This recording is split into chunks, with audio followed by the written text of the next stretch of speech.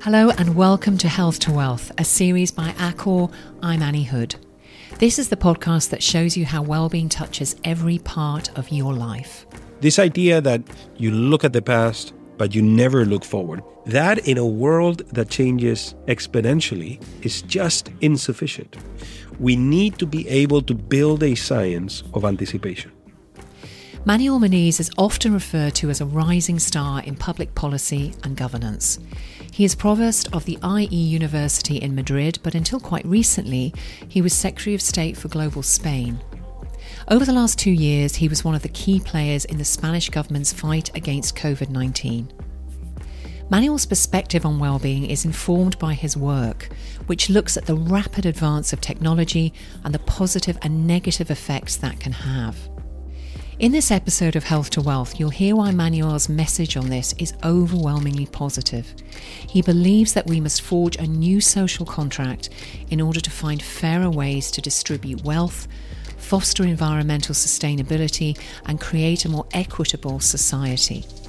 You will also hear why being kinder and more optimistic and having more empathy will stand you in good stead in the future. Manuel, we can be ambivalent towards technology. In some ways, we embrace it wholeheartedly. Yet in other ways, we're hugely intimidated by the speed of that change. What are the main opportunities and challenges we face when it comes to digital transformation? Well, the opportunities are enormous, right? There are opportunities for the access to information, to education, to a global public debate. There are opportunities to be better connected, to connect with people that are like-minded or that share our preferences and our tastes. And, we can build entirely new communities thanks to technology. There are enormous opportunities in technology to navigate and tackle global challenges like climate change or better governance, more transparent and more accountable governments around the world. There are enormous civilizational opportunities in the exploration of space and in the advancement of science and of knowledge, thanks to technology and the use of technology in these fields.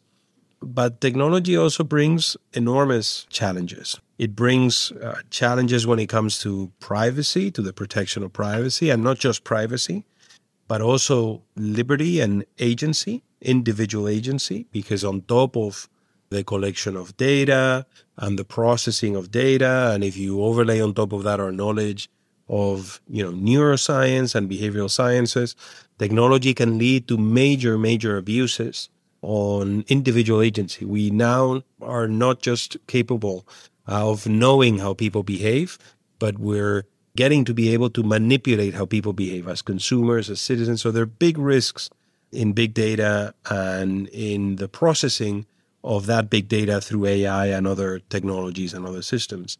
There are lots of risks in the security space with the development of new offensive and defensive capabilities.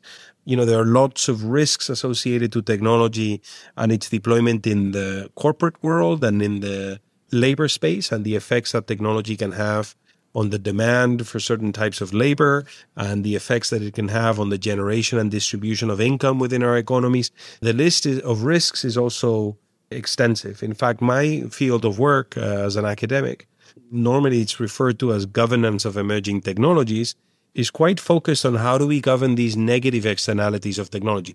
We do not deny, the people working in this field. In fact, it is, I think, self-evident that technology brings enormous benefits. But our focus is on how do we mitigate, how do we govern the negative externalities associated with very rapid technological advancement and deployment. And at the end, the future of this field will be precisely in this space where we balance the benefits of advancement with the governance of the challenges that it brings. Exactly what you're describing, this acceleration, really, in digital transformation. Is it that has led to a greater polarization of wealth, a more fractured geopolitical landscape? Has it all just gone too fast for us as a human race to actually respond to? Well, I think there are two issues here, right? One is a much more sort of framing issue, and I think this is one of the defining features of our era, is simply the velocity of technological and social transformation. This is the backdrop to the time that we're living. You know, when you look at the evolution of world population over millennia, over centuries, you can see that the process of expansion of global population really began to pick up pace, you know, in the 18th, 19th century. If you look at the generation of data, for example, we've generated as a species, as a civilization, more data in the last 2 years than in the past 20,000. I mean, I was looking at some work that is being done on mapping brain activity recently. Our capacity to map activity at the neural level has also exploded. You know, so CO2 emissions in gigatons have exploded since the middle of the 19th century globally. So I think that on some metrics, key metrics, you see this acceleration. Now, this poses a macro challenge, which is we're not very well built as individuals, but also as communities and as societies to navigate this rate of change. One of the most clear examples of this is the limitations of our governments and our states to be as adaptive and as agile as this requires on a number of fronts. Now, the second part of your question on polarization, I think, is a consequence of this. You know, if you look at that rate of change, one of the manifestations of this is the speed and the depth at which our labor market is shifting, it's changing. You know, the types of jobs, the types of tasks that are being demanded and those that are being automated or rendered redundant is extremely quick, extremely fast. That is doing away with a large portion of our labor market, and that is leading to a polarization. In fact, it's leading to the hollowing out of the middle of our income distribution through wage stagnation and wage decline for certain types of jobs. And that has a political consequence. And if I could summarize it in one phrase, I would say the hollowing out of the center of our economic distribution is leading to the hollowing out of the center of our political spectrum. So these trends are correlated. That is highly connected to technological advancement. It's the deployment of emerging technologies in our productive processes and in the way our corporations and businesses work. Manuel, what could have been done that hasn't so far to have either prevented or smoothed out what you're describing? Well, a number of things. The first would be, at the same time as a lot of the job distribution is being hollowed out or eroded, particularly routine, repetitive jobs. We know, by the way, there's a lot of evidence now of the types of tasks that are being automated in the labor market. Well, one of the things that we could have done, I think, is to train and educate people for the types of tasks and jobs that we know are not being automated. And by the way, a lot of those jobs are connected to the types of things that I know you're going to be addressing through this podcast. Fundamentally, the underlying idea here is, well, we know lots of jobs, even white-collar jobs that we think are fairly sophisticated, tax advisory, accounting, you know, some legal work, translation services, travel agencies, things like that, but that have this repetitive component to them. We know that many of these are going to be automated through AI and machine learning systems and others, and advanced robotics in some instances. But we also know that one of the toughest things to automate is human interaction. I mean, there's still, you know, a lot of value add to individuals being engaged in those activities. That's what people want. That's what these processes need. So the empathy economy is a way of capturing this cluster of jobs that basically put the individual at the center, and that in order for that to be done properly, it also puts at the center other individuals working in the sector. So these are people that will help others, you know, will help run teams. They will run coaching exercises for firms and others and help in team building.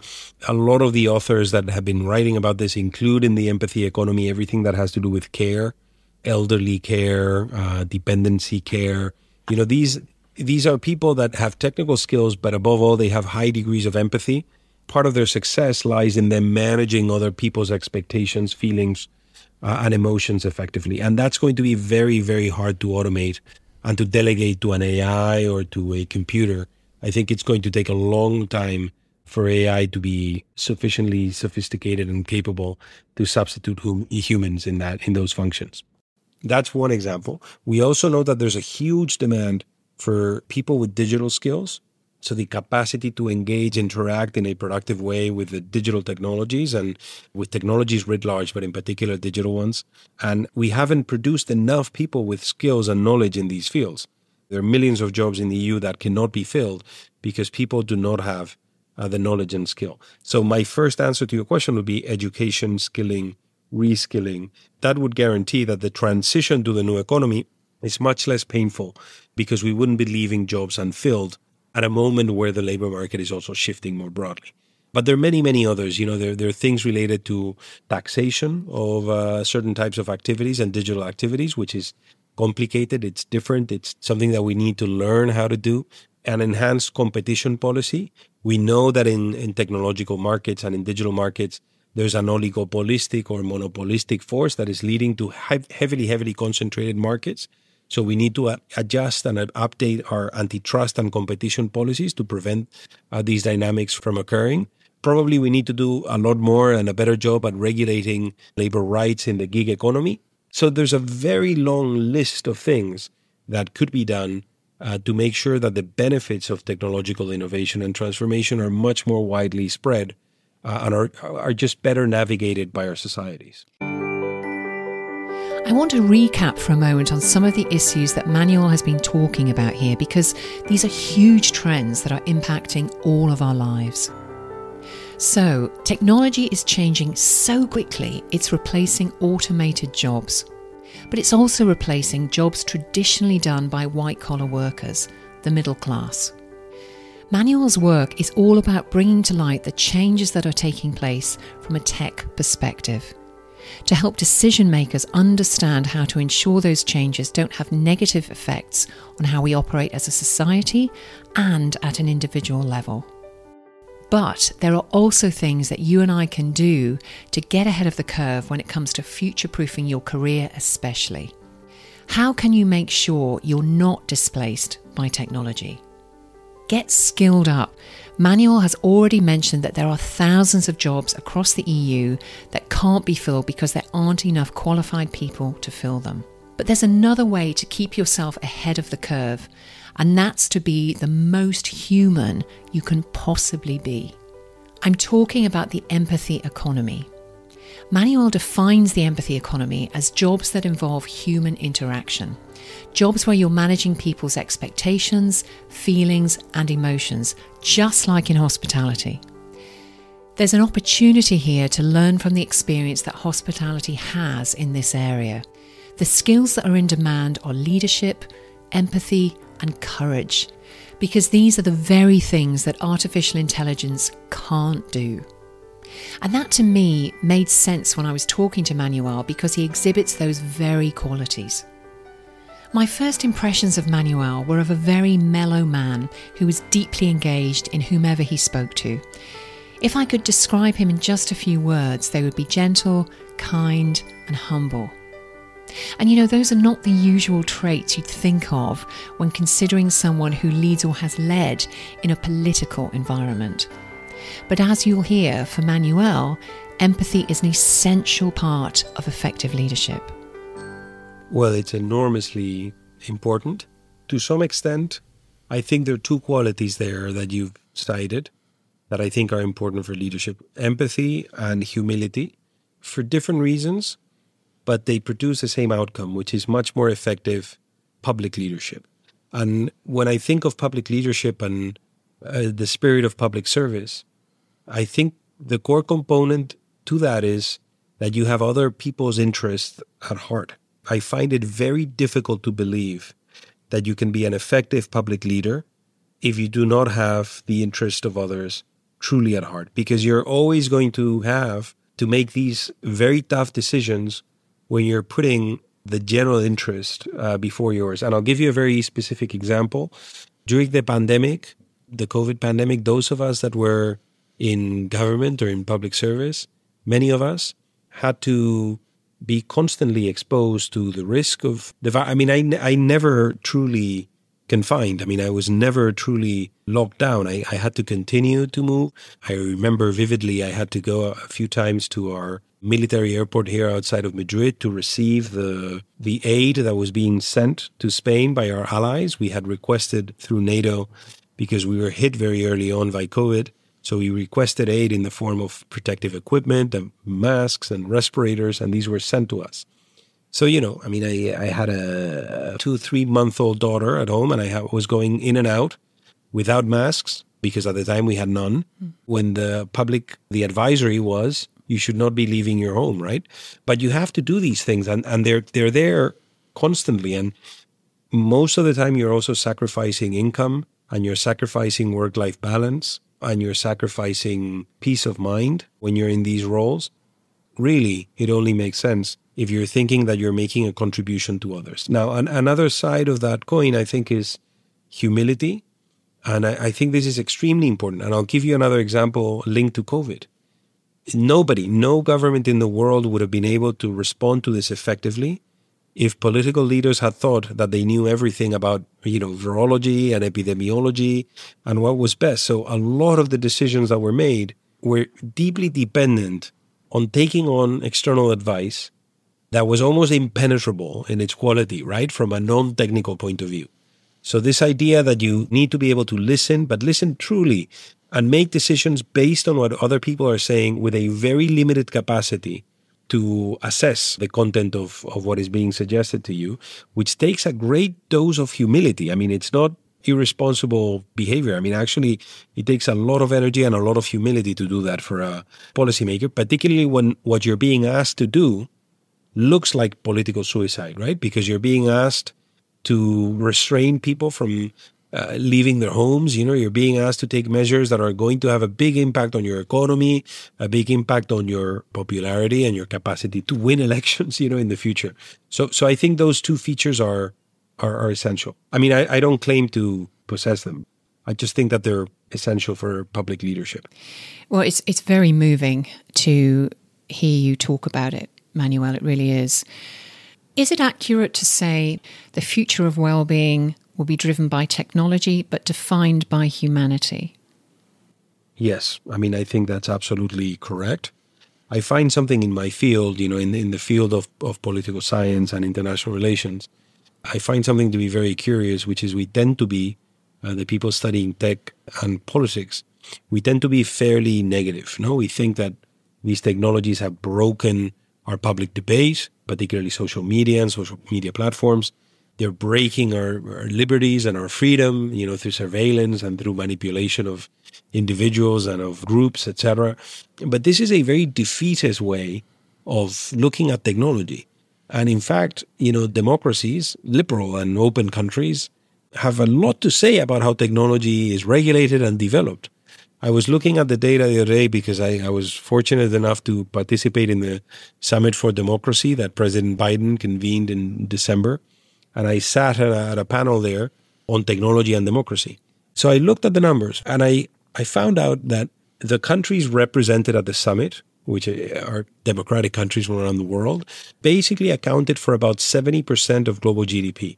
85 of the top 100 universities in the world are in democratic, open, liberal countries. Something like 80 to 85% of all the venture capital investment of 2020 was deployed in democratic countries, right? So why do we have this sense that we are unable to regulate and to direct technological development in a way that is consistent with democratic values and norms and that leads to individual fulfillment and well-being? I mean, I find this view to be extremely defeatist in the face of what are, in my mind, unquestionable metrics of influence and of our capacity to determine where technology goes. So I just think we need to have a clear take on this and to have the right type of public leadership, to take technology in the right direction. You're an extremely young man, Manuel, and I've watched a lot of videos of you being interviewed previously, and that's referred to an awful lot, that you're a young rising star, and to what you've described often comes with life experience and age and wisdom. You certainly have the wisdom, but you do not have the age. What is it about your background to date that has brought you here? For me, and this was ingrained in my worldview, I think fairly early on, but very particularly during my time in the US. I was a graduate student in the United States. I did my master's in public administration. But I've always felt, even before that, even though I think in the US this really crystallized into a notion of public service, but even I think before that, the idea that with opportunity comes responsibility, that there are people in the world that simply did not have access to the opportunities that others have. In my case, I've been very, very fortunate because of the time and the place where I was born and the access I had to education and to resources and the family that I was brought up in that cared for me and allowed me to do all of these things. So this sense that you have an obligation to others is very, very ingrained in my personality. And I truly think that there's an obligation to this. And there's an emotional component to this, but there's an intellectual component to it that is, I think, significant, at least for me. The more you study inequity, poverty, the lack of access to early childhood education, early childhood nutrition and a balanced diet, or healthcare, the more you realize a lot of our careers and our life is determined by factors that sit beyond our control, our individual control. It's very easy to look back at your life and see yourself as the person in the driving seat. But when you study the determinants of life's outcomes, you realize that there are all of these external factors that bombard an individual throughout their lives, and that determines to a large extent their potential and their own careers. So I'll give you a very poignant example. We now know through early childhood education studies that depending on the level of education of your parents, normally you're exposed to a very different type of household, to a very different volume of words and complexity of language. Depending on the different levels of income, some children are taken to school or pre-nursery or other types of education and activities very early on in their lives when parents can afford it, and others. By the way, that by economists is considered human capital. It's a measure of human capital because it determines the brain connections and it determines your intellectual potential for life. And this is from 0 to 3 years. That's the most important period, right? So we have this way of measuring merit, which in my mind is imperfect because we study merit as a snapshot of people's lives. We look at where they are and we say, well, look, you studied here, you went there, you professionally, you've done this, business-wise, you've been very successful.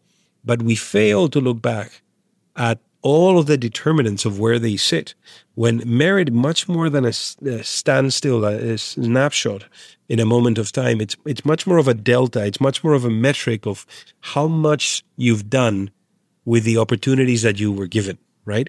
So that for me also means that if you've had great opportunity and you enjoy this slight fiction that success is, I think you have an obligation to make other people's ride better, more just.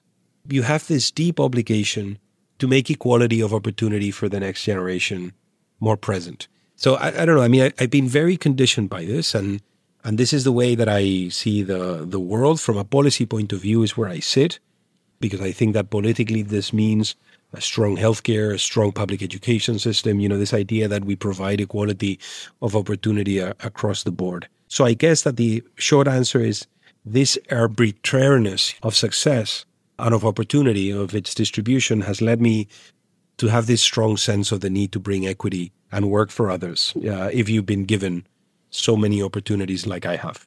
Could technology play a part in creating greater equity in society? And if yes, how? It's a very tough question because my initial reaction would be no. Would be technology by itself? No. I mean, I think this is the role of policy and the role of the norms and the practices that we put in place. Because technology per se, if we do not determine how it's deployed and distributed, will empower ones and not others. Democracy is in play. That's part of my work, to try to build these ethical frameworks and just normative frameworks around tech. Manuel's work is all about bringing to light the changes that are taking place from a tech perspective, to help decision makers understand how to ensure those changes don't have negative effects on how we operate as a society and at an individual level. But let's take a moment here to consider some of the more positive aspects that technology can bring, especially within well-being. Professor Olaf Blanke is a neuroscientist who you'll hear from in the coming weeks. Olaf works with human touch technology. His field of work is amazing. Let's hear from Olaf about the work he's been doing to increase the impact of meditation through technology. You are sitting in a chair, can be a comfortable chair. You'll have to take off your shoes, take off your socks, and you put them on something we call a haptic device. The device that we have can do three things. It can give you a mechanical stimulation if you want a massage-like pattern under the feet, and it can also give you temperature. And given the importance of water in well-being, wellness, and meditation, we have several scenarios now where the simulation of water and wetness and wave-like stimulation under your feet can be integrated with a soundscape, which is nothing than a recording that you may take on your favorite beach or something you download from the internet. And then those two scapes, a soundscape, which we're more familiar with, but also a tactile human touchscape under the foot, can be completely integrated. This is to immerse you without vision to then start your meditation. So it takes you really out of the current environment, and then you can have on top of this different kind of verbal guidances for meditation. It allows many of the people who have used this by now to go more quickly into more deeper and more rewarding states of meditation. It's great to hear about some of the positive developments that technology is driving from a well-being perspective. And as for Manuel, as you'll hear, he has some takeaways for you when it comes to what governments, society and business leaders could be thinking about to make sure that we're all benefiting from technology in the future. Well, the first thing is, I think our business leaders, political leaders, they should be fully aware of the fact that the world is changing very rapidly around them. This calls for a constant and recurrent exercise of foresight. We have to develop a science of anticipation. I mean, we need to be engaged in a constant exercise of drawing scenarios, drawing lines forward of what the implications of these processes are. And we need to be able to adapt to these and not just react to these. So I think that that's one thing. And that entails constant reskilling, lifelong learning. It entails creating units within boards and within governing bodies and within PM's offices that do a lot of foresight and scenario. This is not prediction. I mean, it's scenario planning, and it's just amplifying the sorts of things that you consider as possible and trying to adapt to them, and trying, if you're a policymaker, to avoid the ones that you think should be avoided. But I'll tell you why this is significant from an academic point of view. Our academic institutions were founded, the oldest of them, at a time when the world was changing linearly, in the 13th, 14th, 12th centuries, when traveling from Paris to Rome was basically identical to how it had been, 600 years earlier. No? So our notion of knowledge is constructed by looking backwards.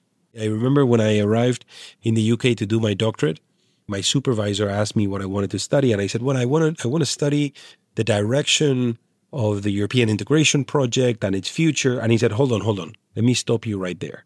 You get a doctorate by studying the past. If you're foolish enough, you try to predict the future, but that's where academic careers die, right? So this idea that real knowledge, you look at the past and you order the past. And maybe that gives you some insights on the present, but you never look forward because that's the realm of prediction, right? And that's fluffy, and there are methodological problems with that, and I completely agree with that. That in a world that changes exponentially is just insufficient. I mean, this is almost sacrilege, what I'm saying, but it's just insufficient. I mean, we need to be able to build a science of anticipation, of trying to project our knowledge forward, at the very least, so that it allows us to build scenarios and navigate the different consequences of those scenarios. So that would be part of my advice to leaders. They need to be able to do that. And that entails just investments in education and in teams and in capacity for foresight. And are world leaders ready for the science of anticipation? Well, the good news is that many of them are already doing this. No, they've started doing this. Some countries have ministers for the future. Others have foresight offices at the PM's office. Spain actually just created the first strategy and foresight office at the PM's outfit. The UAE has one of these. The Nordics have been very active in Finland and in other places. So the answer is yes. I mean, slowly we're building these. We sort of concluded that this is necessary for long-term planning, which is sort of self-evident. I mean, if you think about what it means to build infrastructure or to design an education policy, if you're not thinking of the future, how do you do these things that have implications for the next 20, 30 years, some of these decisions, right? But now I think it's become very, very evident that this is needed, and it's becoming generalized. In Spain, we're in the middle of an exercise now. I was involved with somewhat. It's run from the PM's office to craft a strategy which is called Spain 2050. And the idea is, let's try to think very long term. The Singaporeans have been very active on this. So, there are governments out there that are really adjusting to this. What an incredibly prescient podcast. Manuel, thank you so much. Truly, thank you. Thank you, Annie. Huge pleasure to be with you. Thank you so much for listening to this episode of Health to Wealth, brought to you by Accor. Next time, you'll hear from Thierry Malloret from the Monthly Barometer. Thierry is an economist and a gifted thinker who can tell you why well-being is so important for the world in almost every way. Please rate, review and follow Health to Wealth. You can find out more at healthtowealthbyaccor.com.